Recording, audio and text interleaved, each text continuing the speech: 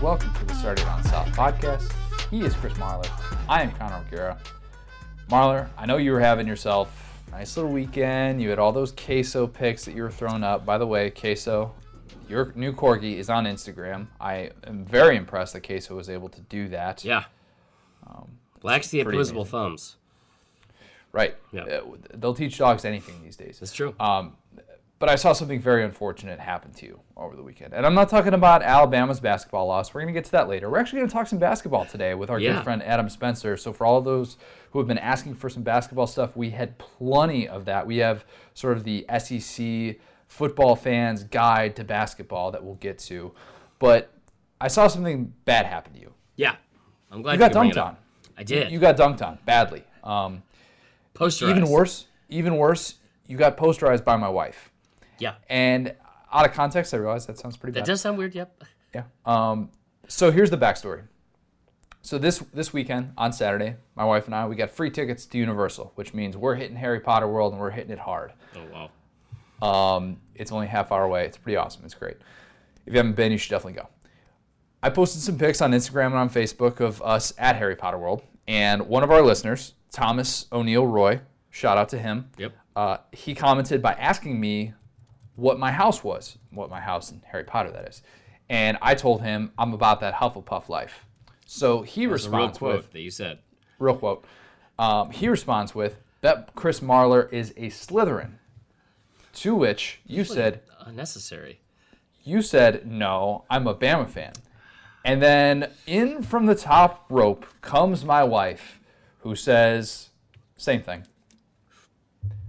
So congratulations to you. You got dunked on about something that relates to Harry Potter that I've never seen. I don't get, but see that was the impressive part of it. And I'm a dad now. You know what I mean? I'm a Paul. No, don't be. No, so it's like I totally get it. I can admit when I'm wrong, and I got I don't even know anything about Harry Potter, but I knew when it was said, I was like, that was good.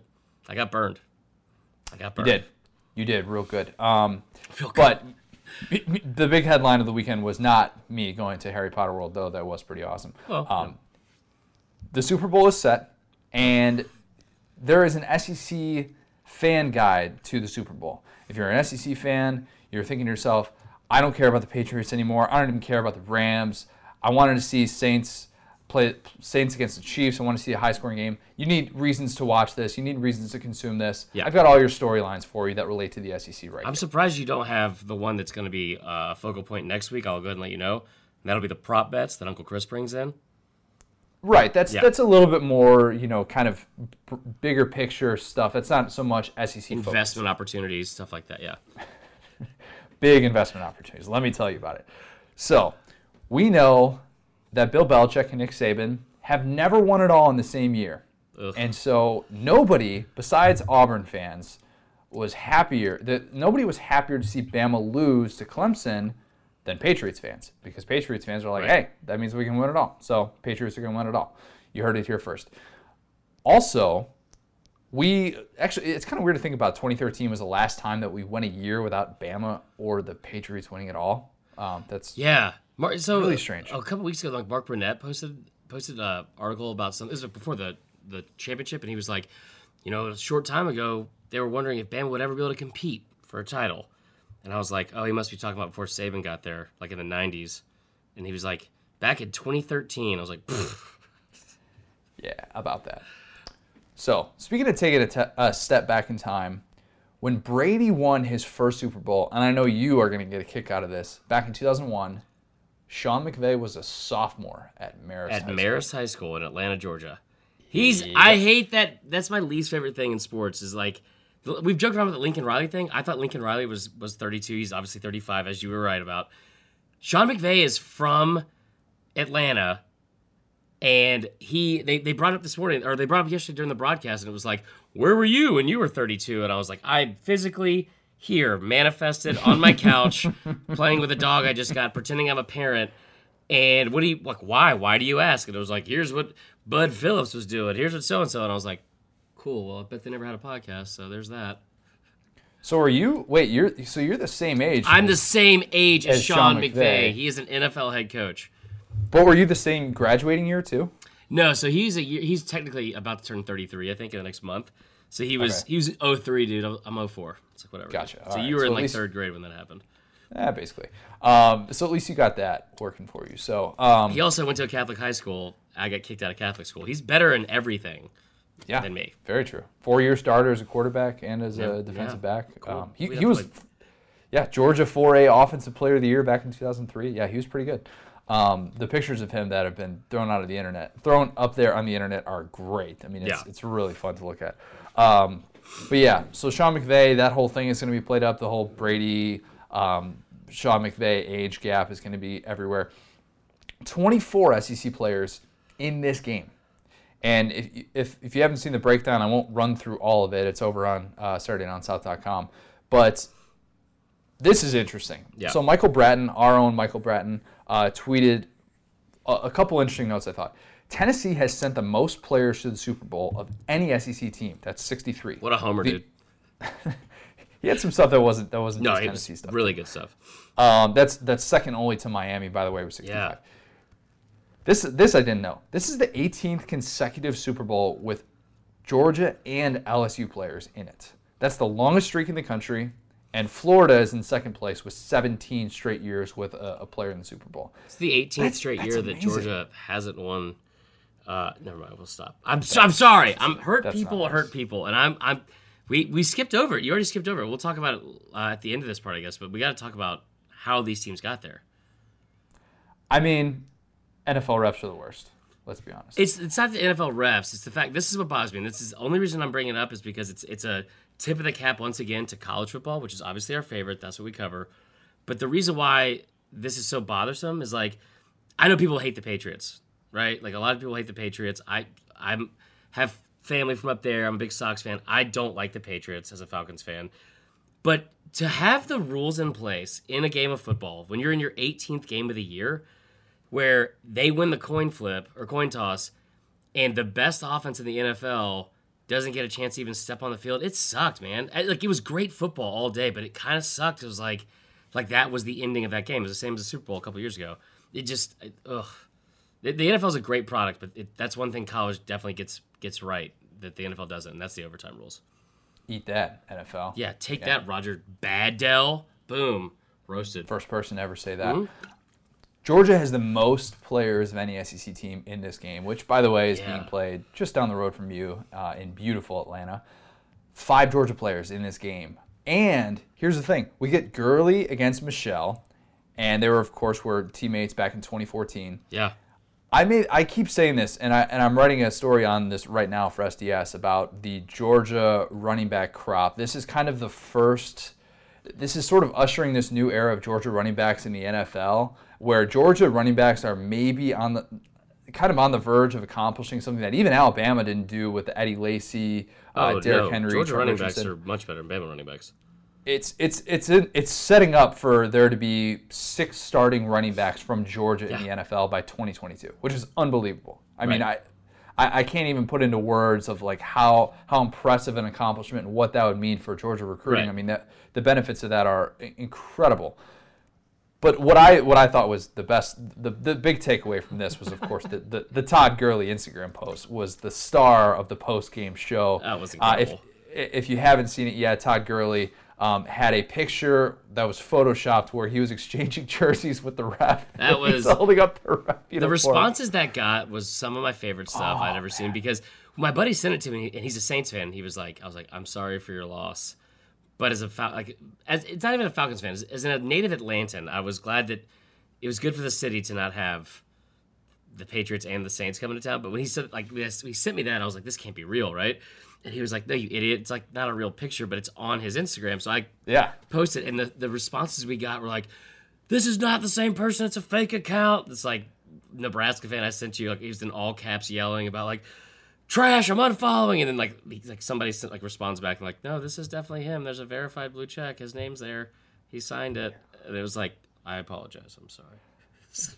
Yeah, what? Like, you're so up in arms about that, man. It was such a, like, one guy did say, he goes, ain't no way it's a real ref. He's wearing Saints pants. And I was like, yes, that is true. It was definitely photoshopped. God, it was funny though. It was really funny. I love internet reactions and Yeah. stuff like that. That's was my job. great. So, Gosh, what a terrible way for that game to end too, with the pass interference. That one of the worst blown pass interference calls Awful. we've ever seen. I mean, Awful. just horrible. It was such a bummer to see that. But awesome, like credit to Todd Gurley for like recognizing in that moment. yeah. Like, Well, I how mean, big like, of a break thank that God, was. because Gurley did not have much of an impact in that game at all. He's not healthy. He's not Also, healthy. side note, I don't know if you guys have seen this. Yeah, he can't be healthy. Side note, the other best post of the entire day was the person, I don't know who his name, I'm forgetting it right now, but the guy who tweeted out a picture of the Florida parent dressed in the Gators all orange uniform. Remember like the short Oh yeah, pudgy dad, and he was like, CJ Anderson having a day right now. That was killing me. No, but like going back to what you're saying, like you're talking about like the Georgia running backs that are going to be in this game and in like the future for the NFL. It really is impressive, and like a lot gets made about that, where it's like, you know, Georgia running back you. But think about this. So Sony Michel has 5 touchdowns like in these playoffs, which is tied for the most ever in the playoffs by a running back. Right? He's only played 2 games. Okay, you know who he's tied with? Terrell Davis. Georgia who we've joked around about last year. It's like there was this era, and this is before you were, probably before you were born, man. There was this era like in the 90s of Georgia running backs where it was like, hold on, like they would get to the NFL, and even me that's like been an avid SEC football fan since I was like, you know, very young.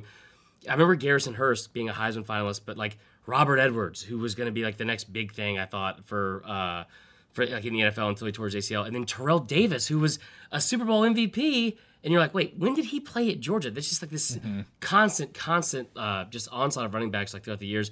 So yeah, he's tied right now with Terrell Davis, another Georgia running back, and most likely, I think, will probably break that record. It's crazy.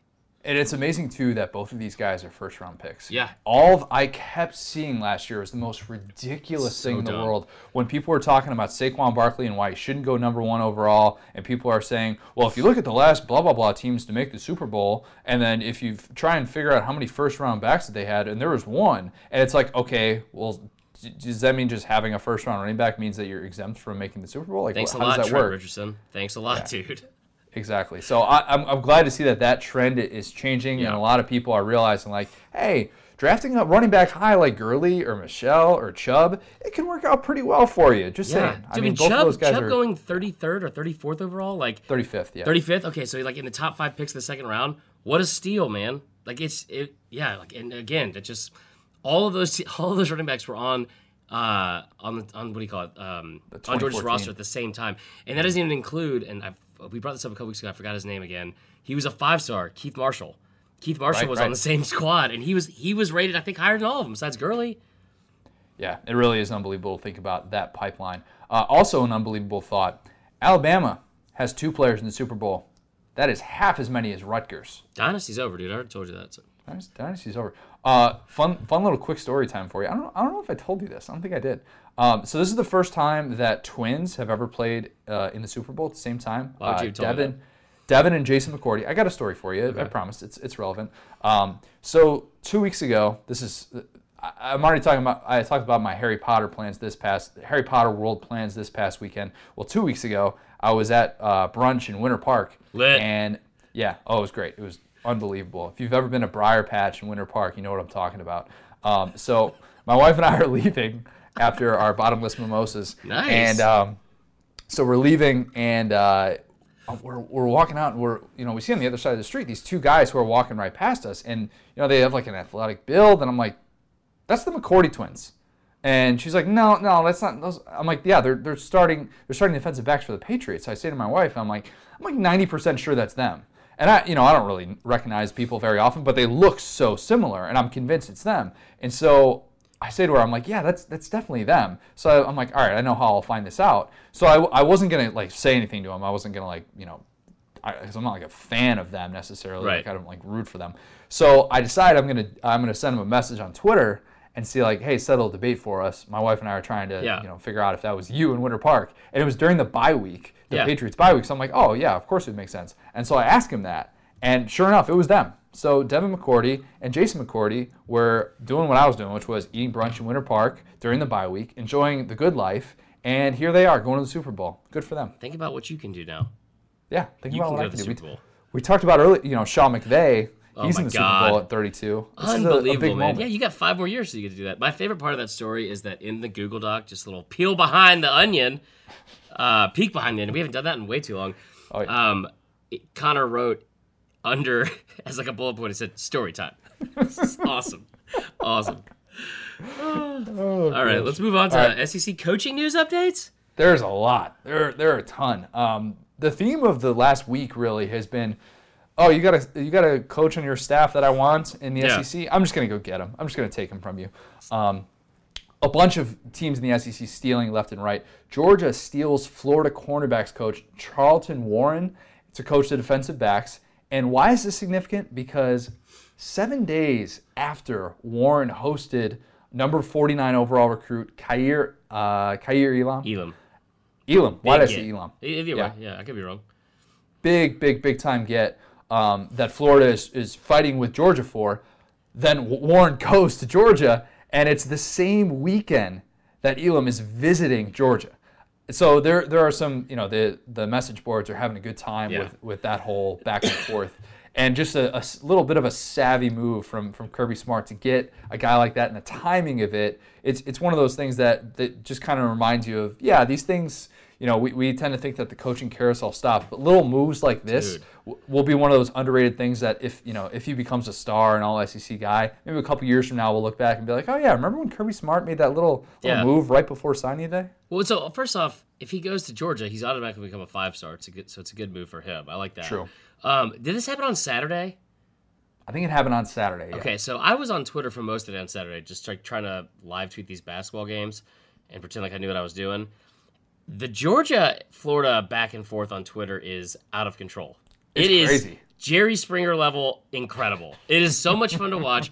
And you like, I saw several tweets just like, Florida fans like, yeah, they're trying to steal our coaches now because we're nipping at their heels, and like Georgia fans are clapping back, obviously like, dude, we've beaten you by a combined like 70 points the past 2 years. Like it's been a lot of fun to watch. So I hope they keep doing that.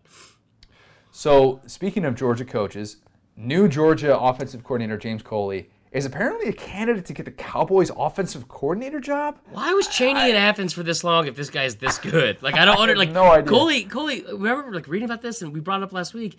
He was a nominee or candidate. Nominee.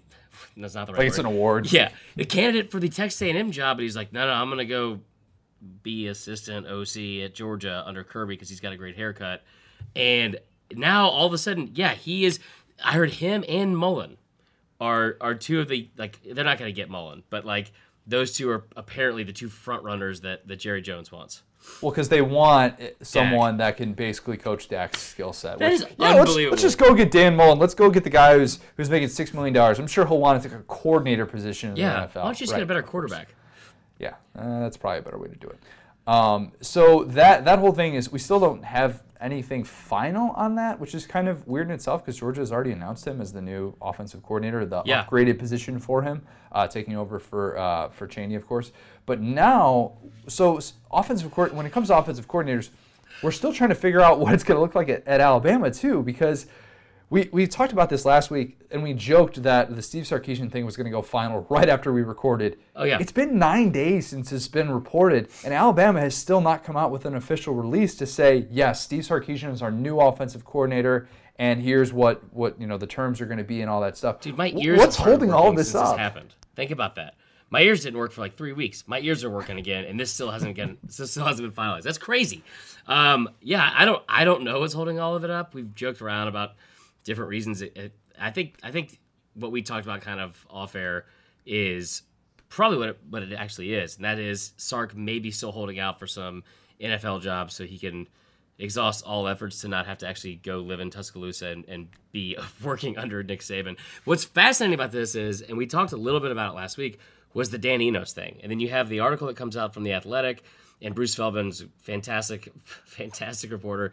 It was a really good article. But the stuff about Dan Enos leaving in the middle of the night, this whole thing, we brought it up last week. Like, this whole thing seems so bizarre from, like, the not just coaching carousel, but, like, all of the, I don't want to say fleeing? What's the word I'm looking for here?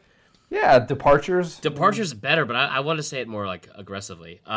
Yes, like, people just abandoning their post here under Saban. And I think it probably seems like it is an issue at this point. Not just like, we'll replace him. Dan Enos left in the middle of the night. Yeah, that's it's a strange move. And he came out and he addressed that and basically told, what the backstory was behind some of that. But that's still one of those things that just kind of makes you wonder. You wonder what the dynamics are. I've ghosted people before. I've been ghosted. I think it's the Irish goodbye is a great move. Good for you. I'm not mad at you for doing it because I wouldn't have wanted to face it and be like, hey, coach, good morning. It's like a 6 a.m. meeting. I mean, like, that whole shirt's like, not until I had my coffee. I can't imagine Saban before he's had his coffee. And Enos leaving in the middle of the night, I saw what he posted about, like the quote he had. Like, he's like, that's not what happened. I left in good standing, blah, blah. And then the first thing I see after that, like, first response was from like some of like the reporters in Tuscaloosa was like, regardless of what he's saying, they showed up for a meeting the next morning and his office was emptied out and he left after everyone the night before had left. Yep. And that is weird. So, of course, after we record this podcast, this time the Sarkisian deal will be final and we'll have all the information. Or Saban's going to say he's going out for cigarettes and never return again. Oh, that'd be a fun little take. Twist.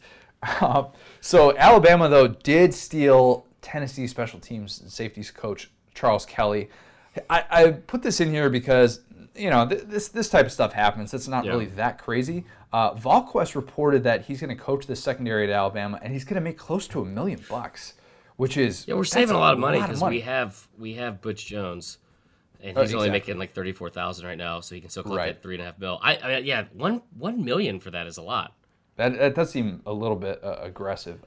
Tennessee had to find a spot for T. Martin. They had to get somebody off of their 10 assistants staff, so that actually kind of works out for them, but maybe not by design. I don't know, but that just seemed a little bit strange. And then Alabama also went out and stole Mississippi State running backs coach Charles Huff. And you ask, who's Charles Huff? He was the guy who was behind Saquon Barkley's rise at Penn State, was a key member of that James Franklin staff, and working on Joe Moorhead's offense. He followed him down to Starkville. And, Bruce Feldman, as we just talked about, great reporter, and I'm very curious as to what was the circumstances surrounding this, but Feldman reported that Huff had turned down the head coaching gig at NIU, and that he had a position on the Notre Dame staff that he turned down as well, but when Alabama came calling, he's like, nah, I can't say no to that. Yeah. So Kylan Hill was not too happy about that. Those are really good opportunities. I was kind of surprised that he would do that, but I wonder what that opportunity at Notre Dame was, if it was just as simple as coaching the running backs. And he's like, I got a pretty good thing going here at Mississippi State. Real question is, how long is it going to take you to call him Charles Hufflepuff? Not that long. Charles Huff follows me on Twitter, so sick brag to me. What? I follow him too. Yeah, he's a good guy. Okay. But Kylan Hill wasn't too happy about it. He tweeted the Mississippi State running back, who we expect to be the workhorse next year. He tweeted, and this is why I don't get close to people. Oh, so, wow. Who hurt you, Kylan? Who hurt you? I'm here for that. And then Alabama went and stole Kyle Flood from, I don't know where Kyle Flood was working, because last I heard of him, he was fired as Rutgers coach back in 2015 because he had like a dozen players arrested. He also got suspended for having impermissible contact with a professor, which I promise is not as bad as it sounds. It's actually basically saying to a professor, hey, can you get this kid's grade changed? Really need his grade changed. That sounds a lot worse than whatever I thought you were going to say, Connor. All right, fair enough. So Bama brings on offensive line coach that was kicked out of Rutgers for cheating, but it's fine. They also have four players in the Super Bowl compared to our two. So Rutgers owns Bama. Rutgers is rolling right now. That's right. All right, so there were a lot of interesting coaching things across the SEC, and this isn't news yet, but I've had this in the holster for a little bit. I've hinted at some of this, but I really dug into it a lot more. And shameless plug alert. Did a column on this subject for SDS at the end of last week. And this is all about Ed Orgeron and why he needs an extension. I know we have a lot of fun with Coach O. We do Ed Talks, and it's great. And it's like, we love the fact that he has become this perfect character in the SEC. But the reality is he needs to be making more, and he's going to be making more. That much I'm very sure of.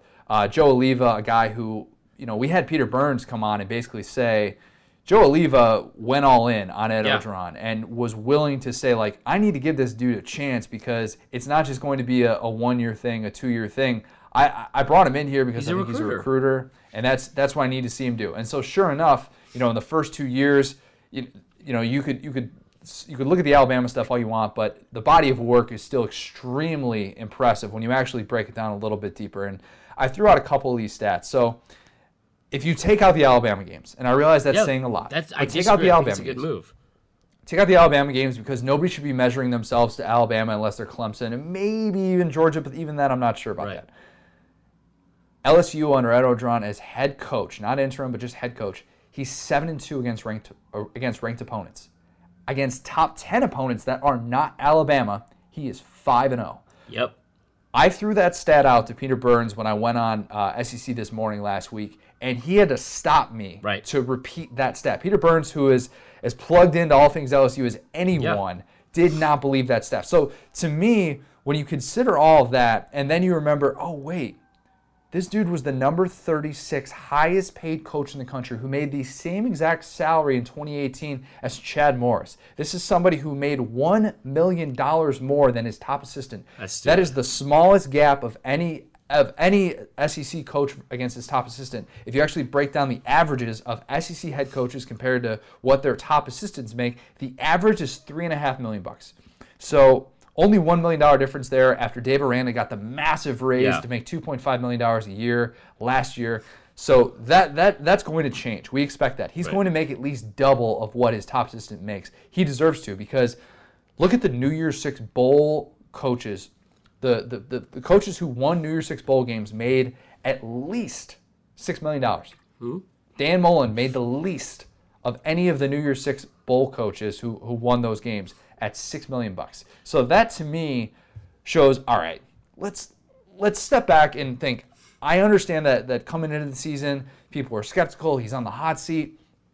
But it blows me away that even after a season in which LSU finishes with its best AP ranking since that runner-up season back in 2011, that when this story gets thrown out on Twitter, and I understand Twitter's not always the best barometer for things like this, but the article itself on Twitter, the 4 comments that I saw off of this tweet, off the SDS tweet, first one says, I am afraid that people are getting too excited about Ed too fast. I like him, but let's grade him after this year. So dumb, because you wanted to fire him last year. I commented on that.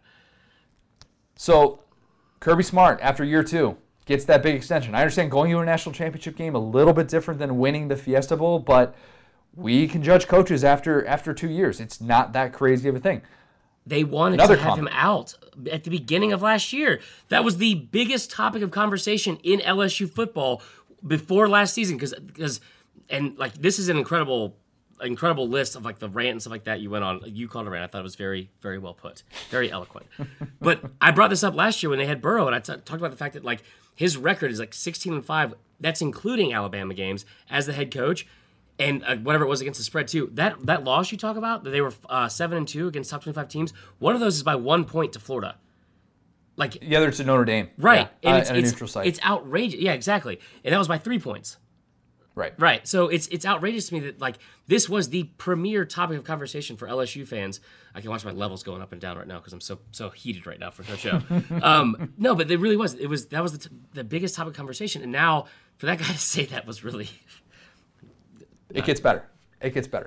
So this one, I'm just going to throw this guy's handle out there, and if he listens to the show, great, and he can respond and tell me how big of an idiot I am. But Drew BY79 said, raise/extension for what? Has he recruited a QB that can actually play yet? Oh my God. Done an increasingly average job with LSU's resources.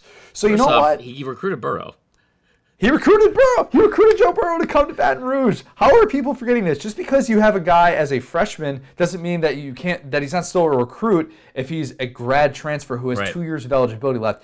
He doesn't come to LSU unless Coach O is able to finalize whatever negotiations were going on behind closed doors and say, look, cheating. I need you on campus. You're going to be the difference for that. Yeah, I probably shouldn't have phrased it that way, but you know what I mean? Like, he's not closing that kind of a big decision unless he has the head coach's stamp of approval. So that's ridiculous. To say that he's done an average job with LSU's resources.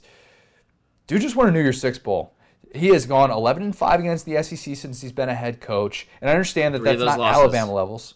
But we've talked about how, those close losses and what they've meant and how much better of a team that LSU has been really since that Troy loss. I mean, it really kind of goes back to that, and that being the turning point for this era that he's embarked on. So, two other comments real quick.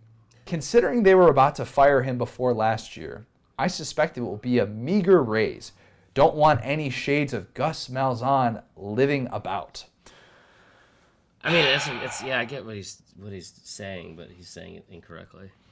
A meager raise. I'm just glad that you're so heated over Twitter comments. This is what I do on a daily basis, man. I know. So I don't usually get fired up about this, but I just think that people are so unwilling to give him any sort of credit. Meanwhile, Kirby, who's got these big time resources, and while I'm a Kirby believer, I think that we view him in such a different light, and a lot of it has to do with the fact that this guy 10 years ago was not a good head coach, and because it went so horribly at Ole Miss. Yeah. But how much does the guy have to do to show, look, I've learned from my mistakes, and I'm a different coach. I'm a different person than who I was back when I made those mistakes back then. So last comment. Take me back, Rhonda. Last comment real quick here. 5-year extension, $4.7 million, a lifetime supply of Zatarain's beef jerky, and they changed the name of Mike the Tiger to Ed. They need to delete that right now immediately because, one, Mike the Tiger needs to have his name saved, but also if Orgeron sees that, he'll take that deal. So for his own sake, they need to take that down. I would like to see him get he's making $3.5 million. I would like to see him get a raise of $3.4 million for obvious reasons. Yes. And that would be nice. I mean, I don't know how much he deserves to make in a year. I'm not going to get into the wage gap crisis that's plaguing the SEC at all. But again, and I saw that comment. I remember seeing it made. And guys, I want you to know, and this is Uncle Chris talking to you, and so it might not come from the best source. Connor, you probably need to back me up on this. We're not bringing up this subject, even though Connor brought it up, to dispute and argue with people on social media necessarily. It's the fact that this is an actual thought that is out there and the narrative that's been built about Ed Orgeron, and it really is like trying to poke holes in it. It's unfair. I mean, it really is. It's the same thing as I said this last year. And we talked about this, I think, in early August, because I remember on the show, I went on this whole like soapbox about why he deserves to keep his job and how much good he had done, and I brought up the records, everything like that. And at the very end, you said, "Who's the first coach you think will be fired?" I was like, "Probably Coach O," because I mean, there was so much speculation about it. It was the biggest topic or point of conversation about the program and what he's been able to do this year. You think about that schedule, and I don't care if Miami fell off and they didn't have a great season. Think about the schedule he had. Think about what he did to Georgia. No offense, guys. Like killed him. Killed him. I mean. Didn't have a great win or a great game, obviously, against Alabama. But you think about that schedule they had and what they had to do. You lose in the swamp, in the loudest stadium in the history of the world. But like that was the loudest moment. But seriously, that's a 10-win team that won a New Year's Six Bowl, and you lost them on a pick six. Like what he was able to accomplish this year against those odds is you can't say enough about it. Unless you want. So. A few things to remember with this, because this is going to be brought up throughout the offseason. Joe Oliva is going to extend him. I mean, I feel very good that Coach O is going to get paid. Yeah. I think it's going to be somewhere in the mix of $5 to $6 million a year. I know that sounds like a lot, but that's just kind of the going rate. And if you're an LSU fan that's worried about that, take comfort in the fact that you basically saved $5 million on Les Miles because they settled with him for $1.5 million so that he could be freed up to go take the Kansas job. Yeah, that's a gift. That's a big gift to be able to get at this time when you're trying to figure out negotiations. And while some might say, and Dan Wolken is a big time advocator of the why do you need to extend a coach premise. And like he was saying last year, like, why does Georgia need to extend Kirby Smart? Kirby's not going anywhere. He's Georgia guy. He's Georgia through and through.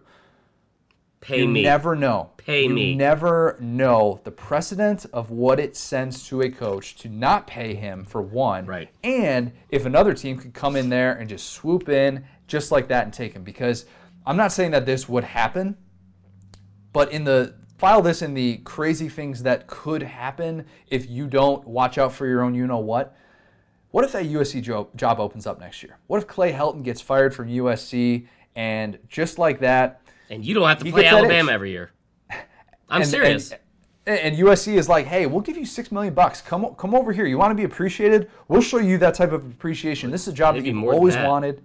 Yeah, and you know what? You can get some redemption here. Your redemption tour can continue. I'm not saying that would happen, but that is why you go to whatever lengths possible to get those extensions. And it's the agents who throw this stuff out there. It's not just like teams are just giving a coach money by just because he's not even asking for it. And keep in mind too that Jimmy Sexton actually, so he represents 11 of the 14 SEC coaches, big-time super agent. Ed Orgeron's not one of them. That's crazy. So I'll be curious to see how these negotiations go, but I still expect him to get paid $5 million at the very least that he will be making going into 2019. I mean, Dan, well, first off, remember Les Miles is the one that had the contract stipulation in place. He was the first one that ever did it, to where after he won the championship with Saban's players in 2007, when they won the championship, it said, I have to make $1 more than any other coach in the country. He was the first person to come out with that. So you've shelled out money before for a coach. You should be doing it at this point for the season he had. And it's not just because, well, he had one good season. You don't want to get caught up in like the Malzahn thing. That's a good point. Totally get it. But in this day and age and the way that the market is set, that's what is happening. And Dan Wolken, you know how I feel about Stay Wolken. But what I will say is this. The Vandy take from last year, I still haven't gotten over. But to say that you don't need to extend somebody, maybe he's right about if he said about Orgeron, because Orgeron, this is his dream job. He loves it. I think he honestly would do the best for that school over himself, which is crazy to me. But anyone else in the country, like Kirby Smart, guaranteed if Dan Wolken was offered double whatever his salary is now, I have no idea what it is, but if somebody offered him double, like, hey, you want to cover Australian tennis on ESPN? We'll triple your salary. Yep, bye. Bye, USA Today. That's how the world works, Dan. It's motivated by money. And in this sport especially, what are you talking about? No, we don't need to extend him because people aren't motivated by money in college football head coaching. Idiot. Yeah, and he's recruiting at an elite level too. So any questions about that? Yeah, those are out the window. But okay, so you heard it here first. Consider this the one and only pro Coach-O get paid podcast. That was a fire take. Yeah. Tell us about our good friends at Texas Pete. I need a break. Oh. Who's here? Oh, wow. It's like you just summoned him. All of a sudden, Coach O is here. Coach O and I prepared a little song for us, for our listeners. And that is, thank you, Connor, first off, for the very nice words. Coming in here, it took you long enough. Give me a proper introduction. That 10-minute filibuster about why I need to get paid, it was great. What I'm going to do is, I'm going to extend an invite your way, since now I know you like brunch. And bottomless mimosas. Can't spell bottomless without an O. Can't spell mimosa without an O. It's true. Coach, just get to the point. All right, Chris, let me ask you a question. You down with BTP? Yeah, you know me. Why? That is a shameless plug intro into, guys, giving a shout out to our good friends at Texas Pete. Are you down with BTP? We're not going to sing OPP. It's inappropriate. It's explicit lyrics. But BTP, and by that I mean Bottles of Texas Pete. Yup, definitely into that. It's not exactly tailgating season. However, one of our listeners on Twitter gave us a shout out, and he actually made a really good point, contrary to some of the stuff we said earlier. He asked if we were going to be tailgating for the AAC games that are going to be played down the street at the Georgia State Panthers Stadium, I guess, what used to be Turner Field. Our good friend Aaron Murray is going to be playing these games. Yes. AAF, the Alliance of American Football. Whatever. Yeah, that's true. AAC is not the same. Anyway, we're going to be out there with some WCW wrestlers. No, we're going to be at the AAF games. Me, probably Queso, and a fiance. We are going to be tailgating with our friends at Texas Pete. Come say hey. I'll be double fisting like I usually do with 2 bottles of Texas Pete in my hands. So make sure you head on out and come see us in the next month. So when those games start, make sure you come say hey. Make sure you also go to your local stores, buy some Texas Pete. You can't get enough of it. Go to texaspete.com/tailgating for some cool recipes. They've got a dust now. Think about this. Let me say this to you right now. Texas Pete dust. Kind of sounds good, right? Go to the website so I can tell you what it does, because I don't really know. It's good. I've had it on Quorum before. You said that in very, kind of like, Texas Pete it does some stuff. Yeah. Regardless, go check it out today. Texas Pete dust. Texas Pete dust. TexasPete.com/tailgating. Moving on to the serious stuff. We talked SEC hoops with our good friend Adam Spencer. He sort of gave us the SEC Hoops guide for those of us who were busy watching football. We hit on a ton of stuff. Yeah. Tennessee fans, if you've been a little bit frustrated, you've been a little they? A little bit frustrated this football season, this is your chance. We talked a lot of Tennessee. We talked Kentucky. We talked Ole Miss's rise, all these different things. We had football comps for SEC basketball. Comparisons, coaches, what he's saying. Players. Comparisons, yeah. Sorry. People don't know what comps is. I don't know. Yeah, you never know. So here is that interview with our good friend, Adam Spencer. We're now joined by our good friend, and I'm just going to call you this. I don't think this is in your title, but it should be. You are the SDS basketball expert. It is Adam Spencer. Adam, let's start right there because you are a basketball expert. We are not. Talk to us basically like you're Oscar and you're explaining to Michael what a surplus is. Why should we be watching basketball right now and not just replaying the entire SEC football season? Well, I don't think that we should not be replaying the entire SEC football season. But good, fair enough. In between games, maybe we can give some basketball a shot because it's a fun year so far. You got Kentucky on the rise here. You got Tennessee at the top, and you've got teams like LSU and Ole Miss and South Carolina's in there at the top of the standings. What's going on there? You got tough teams like Alabama and Auburn, and there's top to bottom. Well, maybe not at the bottom because Vanderbilt has been pretty bad this year, but top to middle, it's a very fun league to watch this year. So yeah, if you find yourself with some free time on Tuesday, Wednesdays, or Saturdays, turn over to the SEC Network or ESPN, and you're bound to find a quality game on. Okay, so even for somebody like myself who admittedly hasn't been paying a ton of attention to basketball, the Tennessee thing, everybody knows about that by now. They're blowing up. They have something special, and they look like a team that's going to be competing for a national title. How much better is this team this year than last year's group, and should they be the favorites to win it all? The favorites, maybe not, but they will. If they keep this up, they'll be a number one seed, and number one seeds, I think I put it in an article that I had about 10 reasons Tennessee can win the national championship. If you look at, other than like 2 times in the past 10 years, maybe it was 3 times in the past 10 years, a number one seed has won it all the other 7 or 8 times. So, getting that number one seed is huge, and anything can happen from there. We love March Madness for all the upsets and stuff, but once it gets down to like the Elite Eight, Final Four, you got to go with the chalk, and Tennessee should be, one of the bigger chalk picks, and just to like what's different from last year, not much really. It's just these same guys have just taken the next step, and that's a huge credit to Rick Barnes with what he's done with this team. And if you listen to him, he sounds like Nick Saban out there because they'll go out and win by 40, and he'll. I mean, he does. Tom Crean actually sounds like Nick Saban because he says "I" all the time. Yeah, there it is.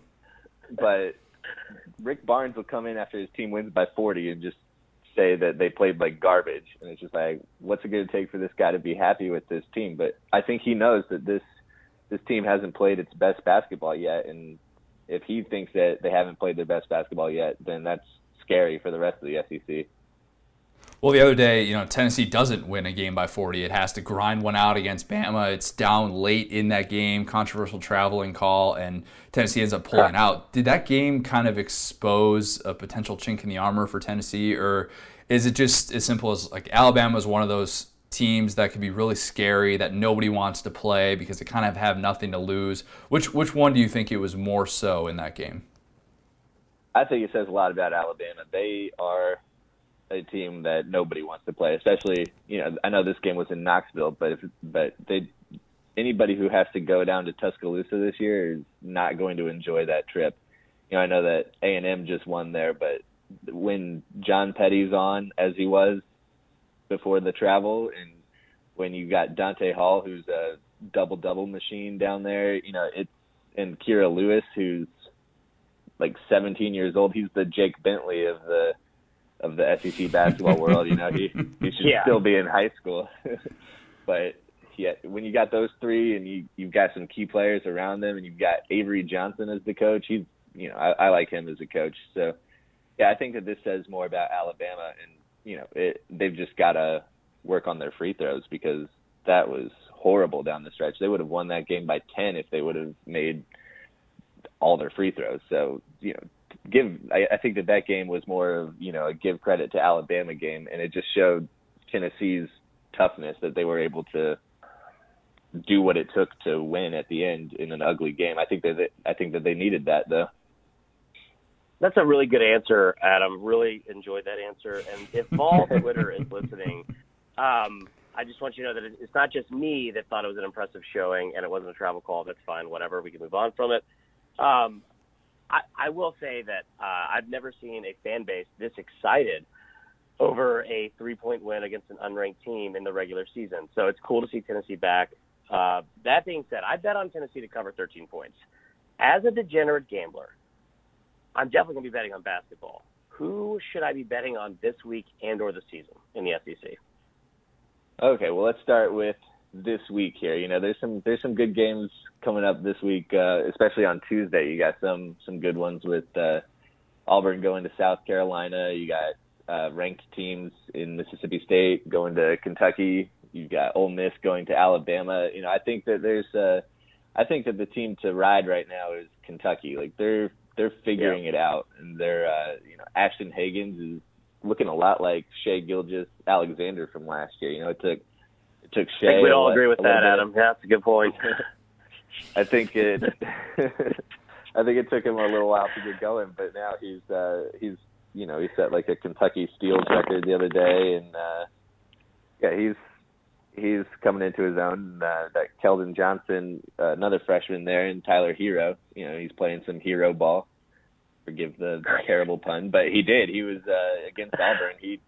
He was the hero there, and just making every single shot. That was incredible to watch. So if I'm betting, which I am, but if I'm a betting man, then I'm riding Kentucky for at least the next week or so here. Thank you. So a team that I think a lot of people weren't really betting on coming into this year, Ole Miss. A team that loses its head coach, Nanny Kennedy, last year. And last I checked, they were a dumpster fire. I mean, in the middle of the season when we're kind of like picking this up at this time last year, it's like, oh, Ole Miss is at the bottom of the SEC, and nobody really expected them to do much of anything for the foreseeable future. I look up, and now they're a top 25 team with Kermit Davis, and suddenly they look like they're like maybe a sneaky threat to win the SEC. How did that happen? I have no idea. I think I had Ole Miss either 13th or 14th in my preseason power rankings, so I'm as surprised as anyone. And I've had to really come around on them a lot, but they have a young point guard, Breon Tyree, and he's just incredible. And point guard play is what you need to have success in today's game, and he's killing it. You got Terrence Davis there in the backcourt with him, and those guys just team up and they provide a solid foundation. And they get contributions from the bench. They've beaten Auburn by 15 at home, and they've pulled off a win at Mississippi State. Those are huge wins. And then they had a slip up against LSU, but LSU's the other undefeated team in SEC play other than Tennessee. So, you can't really say much about them yet. Yeah, I'm as surprised as anybody about Ole Miss, though. I did not see this coming, and I think that says a lot about Kermit Davis. He took advantage of this. They didn't have the best non-conference schedule, but they did pick up a win over Baylor, and they beat Kermit Davis's old Middle Tennessee team by a lot. And, I don't know where it came from, to be honest with you, but it's been fun to watch, and they can score with anybody. So, it'll be fun to see how they keep going. And they have another game coming up against Mississippi State on February 2nd. That'll be a good one. Yeah, sometimes that's just how the ball bounces on the slam dunks, and so I think we'd all agree with that. No, I'm kidding. I did know when you said Tuesday, by the way, it's called Super Tuesday, Connor. No big deal. So we're getting there. We're starting to learn a little. This has actually been a very good session here, learning a lot from Adam. So all jokes aside, the newest AP rankings are going to come out roughly 20 minutes after we record this, because that's what we always do, apparently. Mm-hmm.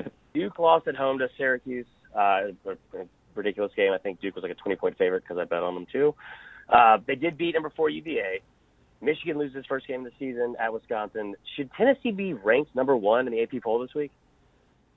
I think so, yes. You're going to have Michigan drop down. And so, Duke picked up that big win over UVA. So they'll still be in the mix, and they'll still be getting plenty of number 1 votes. But, yeah, that home loss to Syracuse, that was bad. Yeah. They were 17-point favorites in that game because I actually had Syracuse, but now I wish I had bet them straight up, but that would have been ridiculous.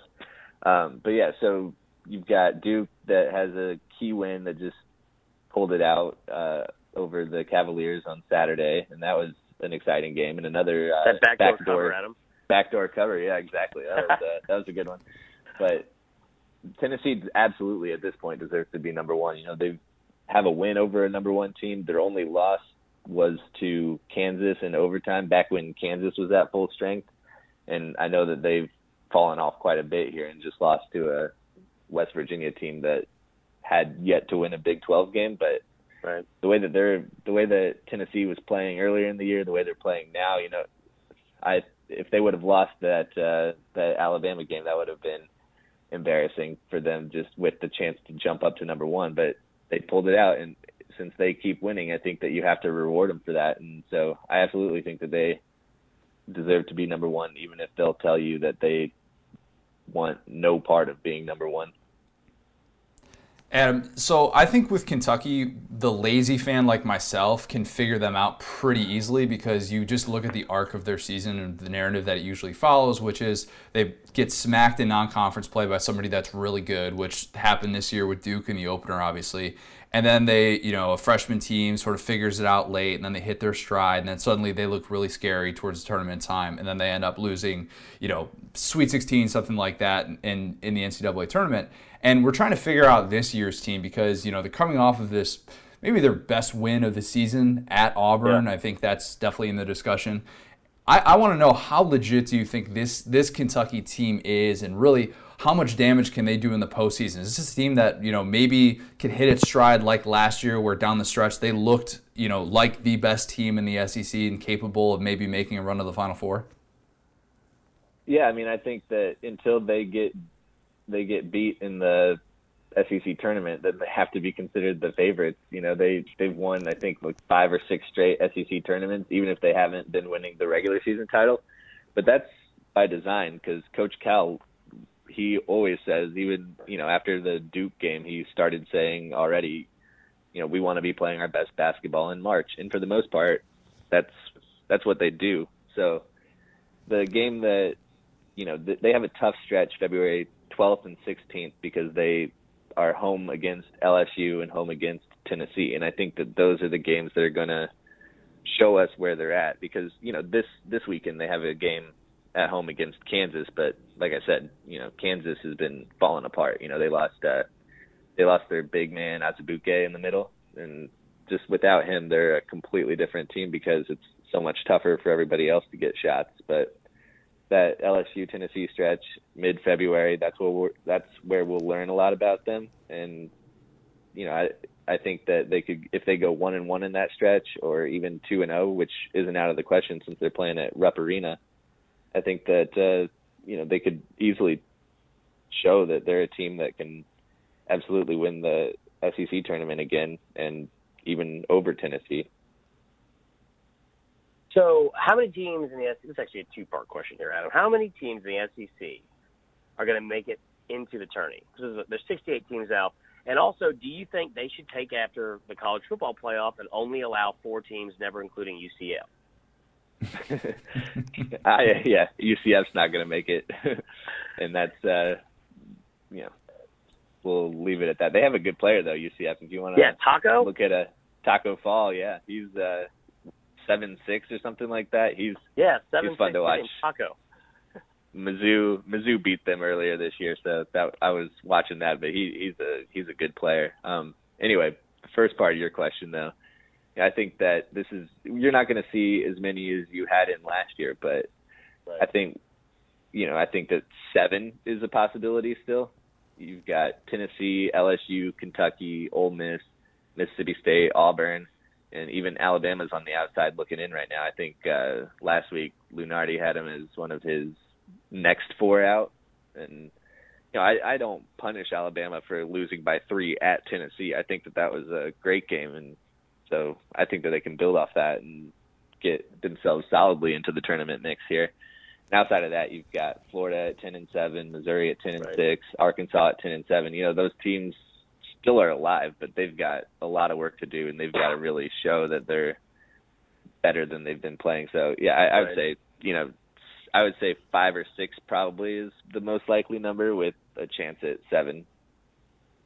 We got a few hypotheticals that we'll close you out with here, and this is just going to explain things for football-focused guys like us. All right, so I'll give you the option to take Admiral Schofield or Grant Williams versus the entire SEC field for Player of the Year. If I'm making you predict right now, which side are you taking in that argument?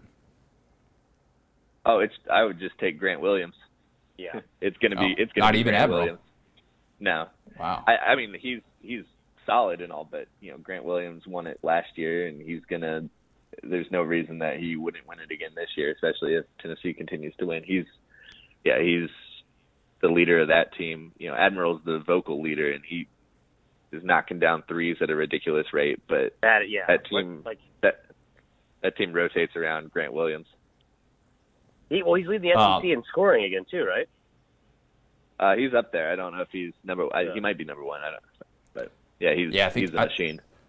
I think I saw that. Yeah, he's at 18, and then Admiral's at 17. They're both 2 of the top 3 scorers in the SEC. Well, along those lines, though, Tennessee, as we talked about earlier, they seem like this national title contender.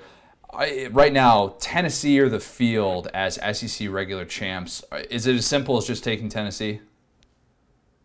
Yeah, I think so at this point. I mean, Kentucky is hanging around there, and like I said, LSU's undefeated in SEC play so far, but I don't see that continuing the whole way through the season. So, yeah, I think Tennessee's the bet there, and I think they might make it through with either 0 or 1 loss in the entire SEC schedule. Wow. All right, let's get to the real nitty-gritty stuff, the important stuff. We're going to do a little comparison. First and foremost, I want to ask you, as a fellow dog parent, P-A-W, see what I did there? Scale 1 to 10, how cute are corgis? Oh, man, it's like 12. They're Good answer. I didn't want a corgi when my now wife wanted one. I wanted a dog that could go on a run with me and stuff, but corgis with their little legs, they can't do that. But I've really come around, I'll give a shout out. I'll give a shout out to my dog named Moneypenny.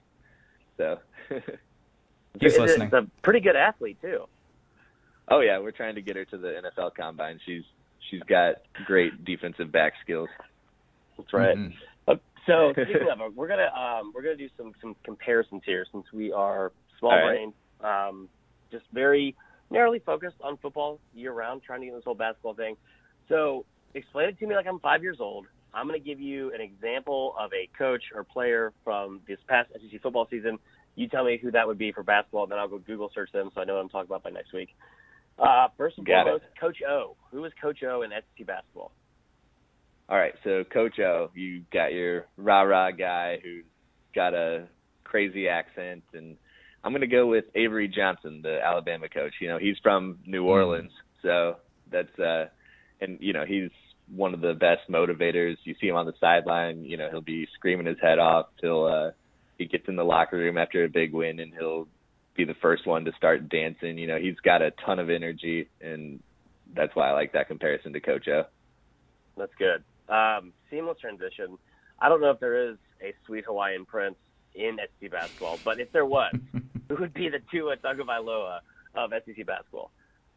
So I took this one as meaning the guy who can do whatever you need to help your team win, just the way that Tua distributes the ball and stuff. So obviously I chose the point guard. I'm going with LSU's Tremont Waters. He's up there among the leaders in the SEC in assists per game. He's averaging 13.5 points. He's got nearly 3 steals per game. So anything you need him to do, he can do. And if you watch that LSU offense, which I highly recommend, they're a lot of fun, and he's the reason for it. He's lobbing passes to guys. He's hitting guys for wide open threes. He's juking guys out of their jock straps and hitting wide open jumpers. He's one of the most fun players in the entire SEC to watch, and that's how I felt about Tua too.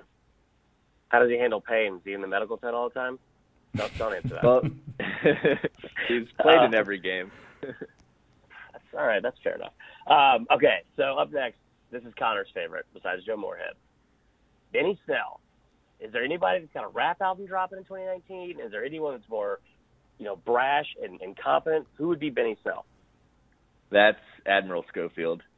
He's the guy. Yep, he's the guy who's the vocal leader of the Vols. He's the one who's not afraid to say what he's thinking in front of the media, and he'll throw in a Gator chomp every now and then when they beat the Gators. And yeah, he's the guy. I don't know about any rap albums dropping, but who knows? We'll see. Dang. Let's just go on a collab on that one. All right, I'm gonna let you just. I'm not gonna give you the description. I'll let you take it as however you want to take it. Gus Malzahn. Okay, so this one I felt was is he on the hot seat or not? Because if you want to go just by looks, he kind of looks like Tom Crean, but I've got Tom Crean for someone else. But I went with the comparison to Mike Anderson because Arkansas's lost four straight SEC games. They're still when Auburn is struggling, and it's like they're still in position for a good bowl game, but people aren't happy. Well, the Razorbacks are still in a position that they could make an NIT or even an NCAA tournament run. They're on the outside looking in for sure right now, but finish the year strong and we'll see. But with 4 straight SEC losses, including 2 at home this past week, he's definitely on the hot seat, and as long as he's perpetually there, because he was, there were some mumblings about him last year too. So I just feel like he's in that Gus Malzahn zone. I like that comparison mainly because I'm a Bama fan, and that's how I feel about Malzahn. And I know you're a Mizzou fan, and the way Anderson left that program was so wrong. Yeah, I mean, that was so long ago, but it seems like it was forever ago, but it really wasn't. But yeah, I mean, there's just been so much that's happened at Mizzou since then, and it's just, most of it not good. Yeah, people don't forget. I got your back. Okay, next up, this is again one of our favorite cliches from the whole season. Elijah Holyfield, which I don't know if you know this because you're a basketball guy. His dad was a boxer named Evander. So if there's and he was one of the worst college game day pickers of all time. That's true. Yeah. True. So this one I had a little bit of trouble with. The one that there's the obvious Brad Calipari plays for Kentucky. So. Oh wow. Who's his dad? So yeah, he was. I think he used to be the UMass coach. Some guy. Oh, John, right. I don't know. Yeah. Bob Vance. Cool. Restoration. But I went with a new guy. He's not even in the SEC yet, but Vanderbilt just landed a commitment from Scottie Pippen Jr. Ooh, So yeah. that's pretty cool. Connor, there you go. Yeah. So I know him. That was pretty cool. Yeah. They Forrest spell their Grant names episode? differently though. Scottie Pippen from the Bulls, he's Scottie, and his son, who's Scottie Pippen Jr., spells it with the Y somehow. So I don't know. I don't know how like you are still a junior if you spell it differently, but That's anyway. a good point. Okay, we got a couple more here. I think you kind of alluded to this earlier. I think it's a perfect comparison. Jimbo Fisher. Who is the fast-talking Jimbo Fisher of SEC basketball?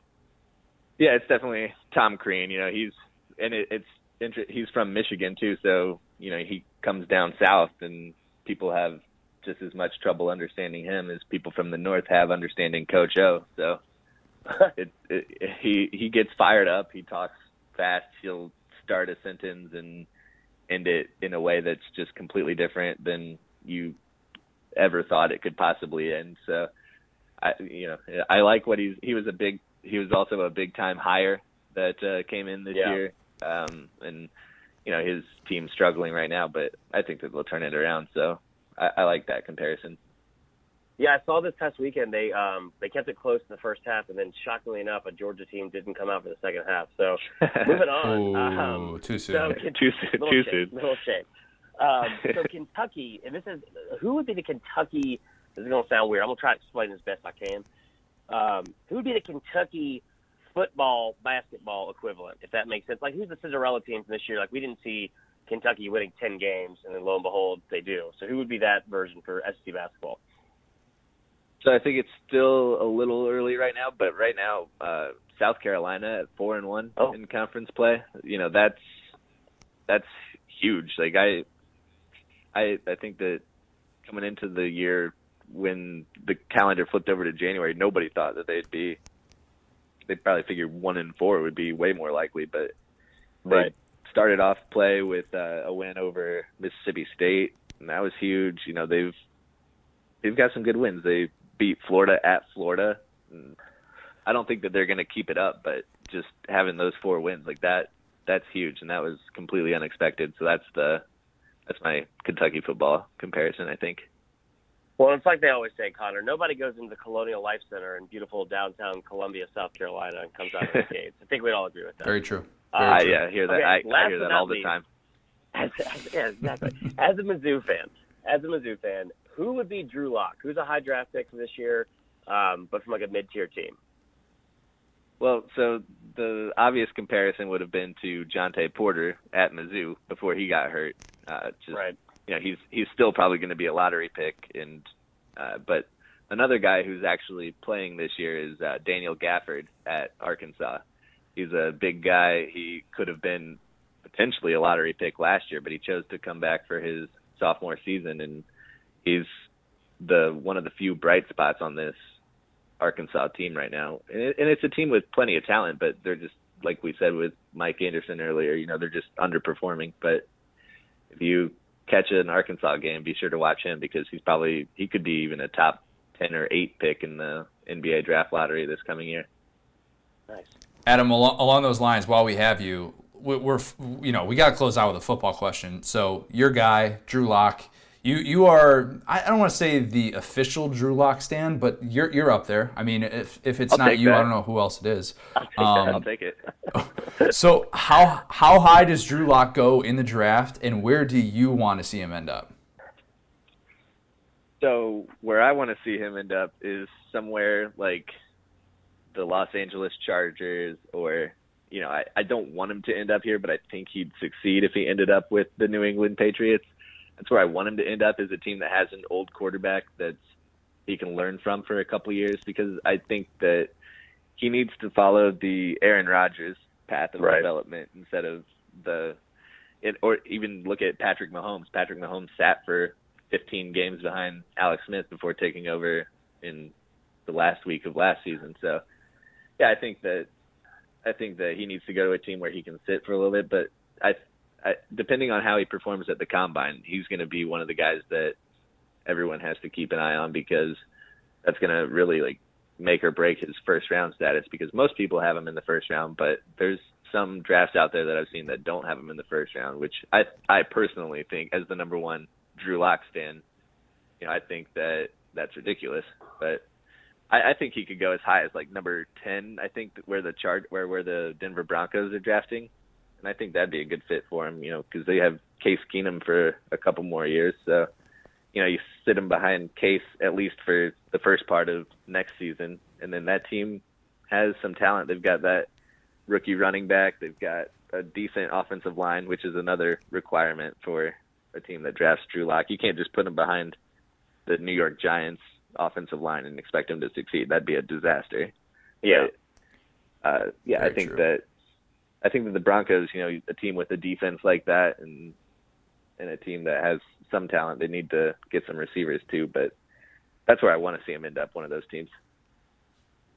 Adam Spencer, appreciate you coming on. We're going to have you on probably every few weeks to explain to us football-focused people what's going on in basketball season, or maybe so that we could just try and sound smart to you, and we'll just have you on to sort of confirm our opinions. That'll be good too. But maybe we'll have you on to break down some Drew Lock combine film too. That's a good idea, right? Ooh, okay. Oh yeah. And we do like that. we don't get this enough, just in the SEC or in general. I mean, I got a bunch of friends from St. Louis, so give me one MIZ. MIZ. COU, there it is. Wow, that was great. We That was could really talk, inspiring. We can Magical. always talk corgi stuff too if we want. So That's right. Connor, you better get a corgi, dude. I know. I got to get with the program. I got to.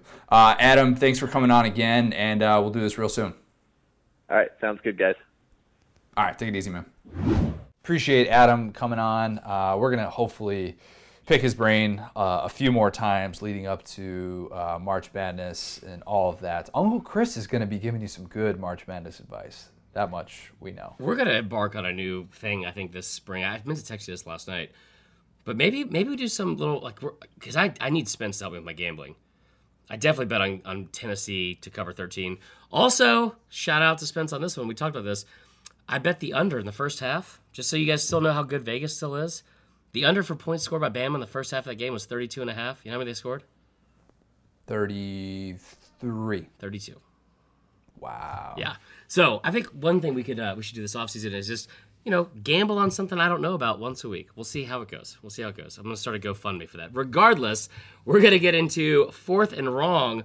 We've got a quick one today because I forgot to post it. That's why. I'll just tell you guys the truth. So we had some pretty good submissions. I switched up the wording on some, so some of these are just paraphrased and or kind of motivated from some of the things you guys said. So question number 1, Con Air. Best fruit snack growing up. This was asked by W. Travis Pace, one of our favorite followers on Twitter. And he first asked, let's make sure we tell him, is Connor an alien? And what else was stolen from his childhood? Because you never saw Hook. Yeah, which apparently means I didn't live. My mom has said the same thing. I didn't want to tell you this. Whoa. Patty Sue Yeah. is throwing me under the bus. It's also the same. Man. She was one of the commenters from that Twitter rant, too. That was like that was her third burner account. I don't want to tell you that. Oh, jeez. I'm in bad shape. Best fruit snack growing up, I don't think this is really close. It's Gushers, right? So I'm going to disagree with you. Gushers is like right up there. I'm a big fan of Shark Bites. So it's the same thing, but there's no juicy filling. They're like the fruit snacks. Part. They're like fruit snacks, but they have a white one that looks like a pencil eraser, but it tastes delicious. Back when I was a bartender and still a grown-up, which is sad because I was a grown-up buying this, there was a 3-for-1 pack, Connor, that was fruit by the foot, fruit roll-up, and Gushers in one. You can find that at your local stores. Oh, my gosh. Yeah. I mean, definitely get Texas Pete, but also check out this 3-for-1 Gusher pack, even if you're an adult. Dangerous game. Mine is definitely fruit by the foot, though.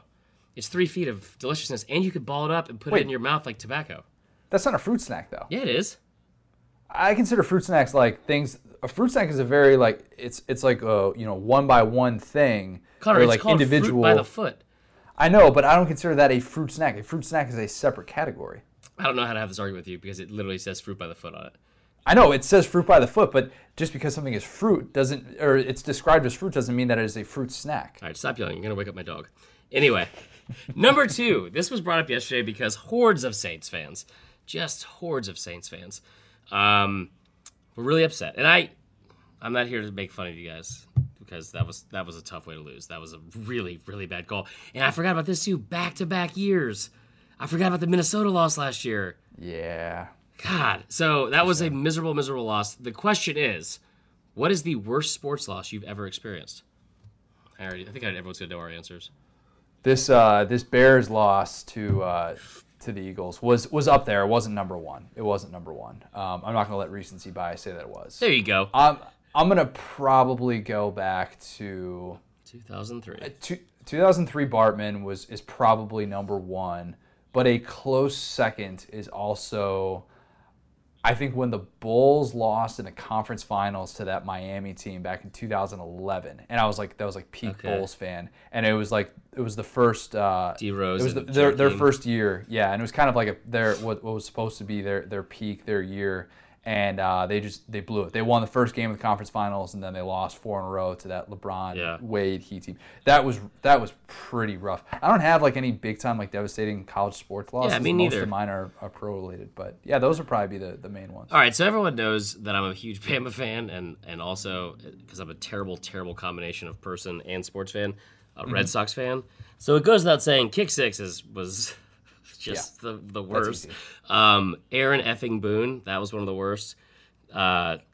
Game 7, like that was just for it to end like that was awful. That was awful. That was 2003. I'm gonna give you another one though. So growing up in Atlanta, this was one of the worst because I was obviously pulling for the Braves at this point because being from the city. 97, the loss to Levon Hernandez. When you talk about, like we joked around last week about the Clemson-Bama loss, how it was like this helpless feeling. It's like, oh my God, there's nothing we can do. I think the umpire's name was Eric Gregg. And Gave him a foot of room on the outside corner. It was unbelievable. And he was calling strikes on Levon Hernandez, who wasn't even a good pitcher, on like breaking balls. They were shut up. I'm very biased about this.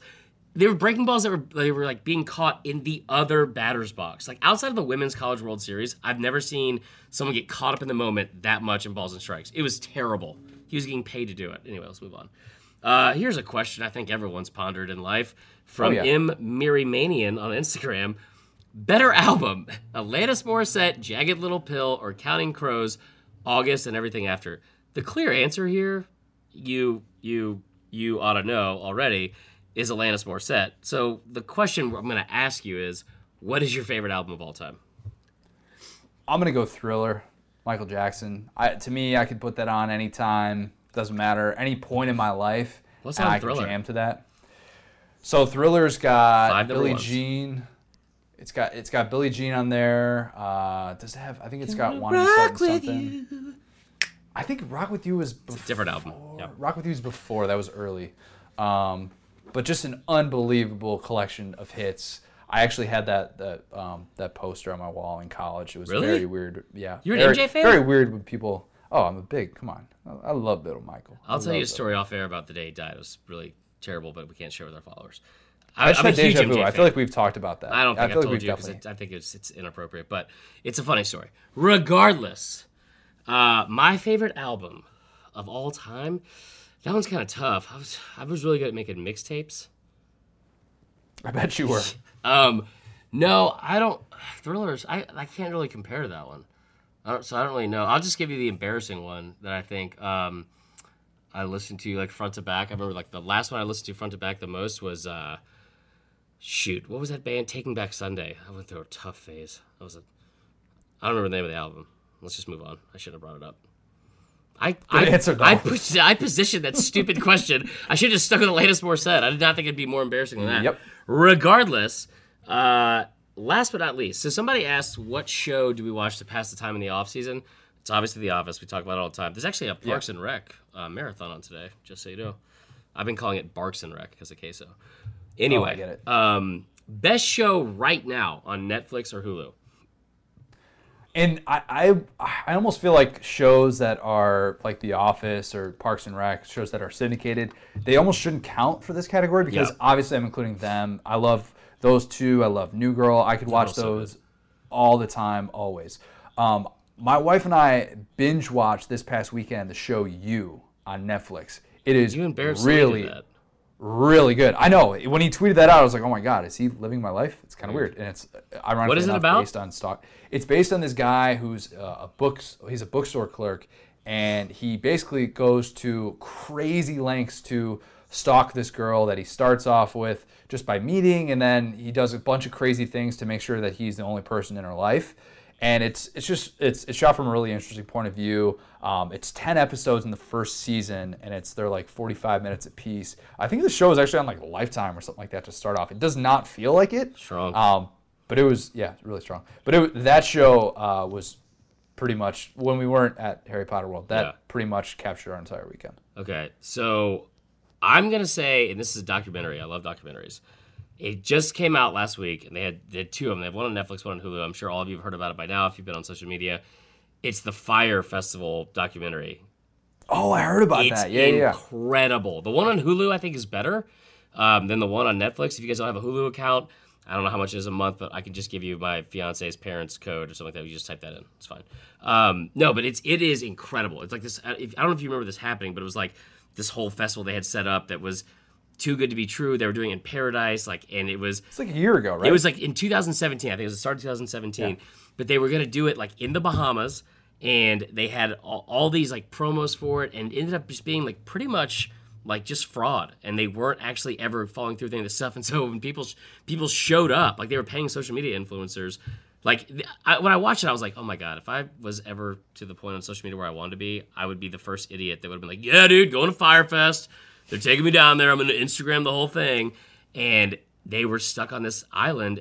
And I'm talking about, there was FEMA tents set up for these like villas they had and all this other stuff. And they couldn't get back home because they didn't have any flights. So they were locked, literally with like locks on the doors in an airport. They wouldn't let them off because they didn't have it was crazy. It was crazy. Wasn't Ja Rule part of that? Yes, he was. And yesterday he said something. I too was fooled and hoodwinked and bamboozled, and I was like, "No, you weren't. Shut up." Oh man, Ja Rule, come back, Yep. come back. All right, it might mean too much. This is a good one. You're gonna love this. Yeah. We've already had a couple too many UCF references this pod, but got to talk about this one. So. The UCF linebacker who taunted Joe Burrow in the Fiesta Bowl, the guy who stood over Joe Burrow, our guy, after he basically got decapitated on that hit. Not the one that made the hit. Not the one who made the hit. No, not him. But just the one who felt the need to come over and Right. stand over Joe Burrow and taunt him. So Nate Evans is his name. He posted a picture on Instagram, and it was a letter with the basically a picture of the scene where he's standing over Joe Burrow, and in like these all caps letters, this letter reads, "Who's talking trash now? Burrow got off the deck and torched your sorry defense. 4 TDs, 400 yards, and 45 minutes of possession. LMAO! Exclamation point! Exclamation point! Exclamation point!" My first thought: how much color ink did this guy use? This person from Alabama who sent this letter. That's hilarious. Yeah, so that's the best thing is that it's you would think, oh yeah, probably a diehard LSU fan from Baton Rouge or something like that. Probably an LSU fan, but from Alabama, so that in itself is interesting. And then the person who sent the letter, because you could see the envelope where he had the address to it, and he sent the letter to the official like UCF athletic department, and it wasn't the old fashioned or the new way of sending someone a DM or getting to somebody on Instagram or something like that. He sent the letter through the UCF athletic department so that they could give it to him and that he could open it and be like, oh, yeah, I probably have some fan mail. More fan mail. Wait, I don't. Lieutenant Dan. God. Yeah, that was so the part about the color, did he really say LMAO or did he say LMBO? He said LMAO. Okay, that's like my least favorite thing is when people say LMBO. It's like you've already abbreviated it, dude. But yeah, that was incredible. And also I do want to say, now that it's been brought up, I want to sincerely apologize to Nate Evans for writing you this letter. I apologize. I don't remember doing it. I had too much Texas Pete and Bud Light one night, so I'm sorry for writing it. And if anybody could Venmo me some money to get more color ink, that'd be great. Roll Tide. Yeah, we will definitely do that. 1 5-star review to get to today. This is from Alexandra from Long Island. Subject: awesome podcast. I didn't grow up with SEC football from Long Island, New York. I started watching Bama 5 years ago on my own. Your podcast gave me so much knowledge about Bama and the rest of the SEC. I look forward to your guys' podcast. Love Fourth and Wrong, Family Feud, and Coach O. You guys rock. Thank you. Thank you. Yeah. That was really nice. Hopefully we educated everybody today on a little SEC basketball talk. We definitely educated ourselves at the very least. I would say we were educated, which was great. I mean, I watched it all weekend. It was a lot of fun. I can't believe we didn't bring up the whole Calipari. That should have been, it might mean too much. Oh, Charles Barkley, that's right. That was good stuff. But that was good stuff great. From Spencer. We'll have to have him on more often. And then we get the Super Bowl 2 weeks from now, and then there's no more football for real. This is the first, and we did this in part because this is the first weekend where you're not going to have any football to distract yourself. You're basically going to have to watch basketball whether you like it or not. So is the Senior Bowl you're this welcome. Week? Oh yeah, Senior Bowl's this week. Good point. Okay, we still have football. My bad. We definitely still have football. Thank God. But yeah, no, you will pretty much have to make that transition to basketball full time for the next couple months. It'll be a very seamless transition for Alabama fans because if you watch that Tennessee game where they missed 10 free throws, the two easiest things to do in sports, free throws and field goals, it's one and the same. So, can't wait till next week, Connor. I'm gonna go play with Queso. Send us out. You've got Facebook Live Monday night. That is, we're recording this on Monday, so that is technically tonight at 8:30. Still cranking those out. Make sure you're definitely watching that. Make sure you're following us on all forms of social media. Follow us on Twitter at the SDS Pod, at CMarlerSDS, at CJ O'Gara. Coach O, I went to bat for you today. I told you why you need to be making more money so that you can have more trips to Waffle House. Tell us what we need to remember. I don't know what they want from me. More money we come across. It might mean too much. Bye. Bam! Walk off. Talk to you guys next week.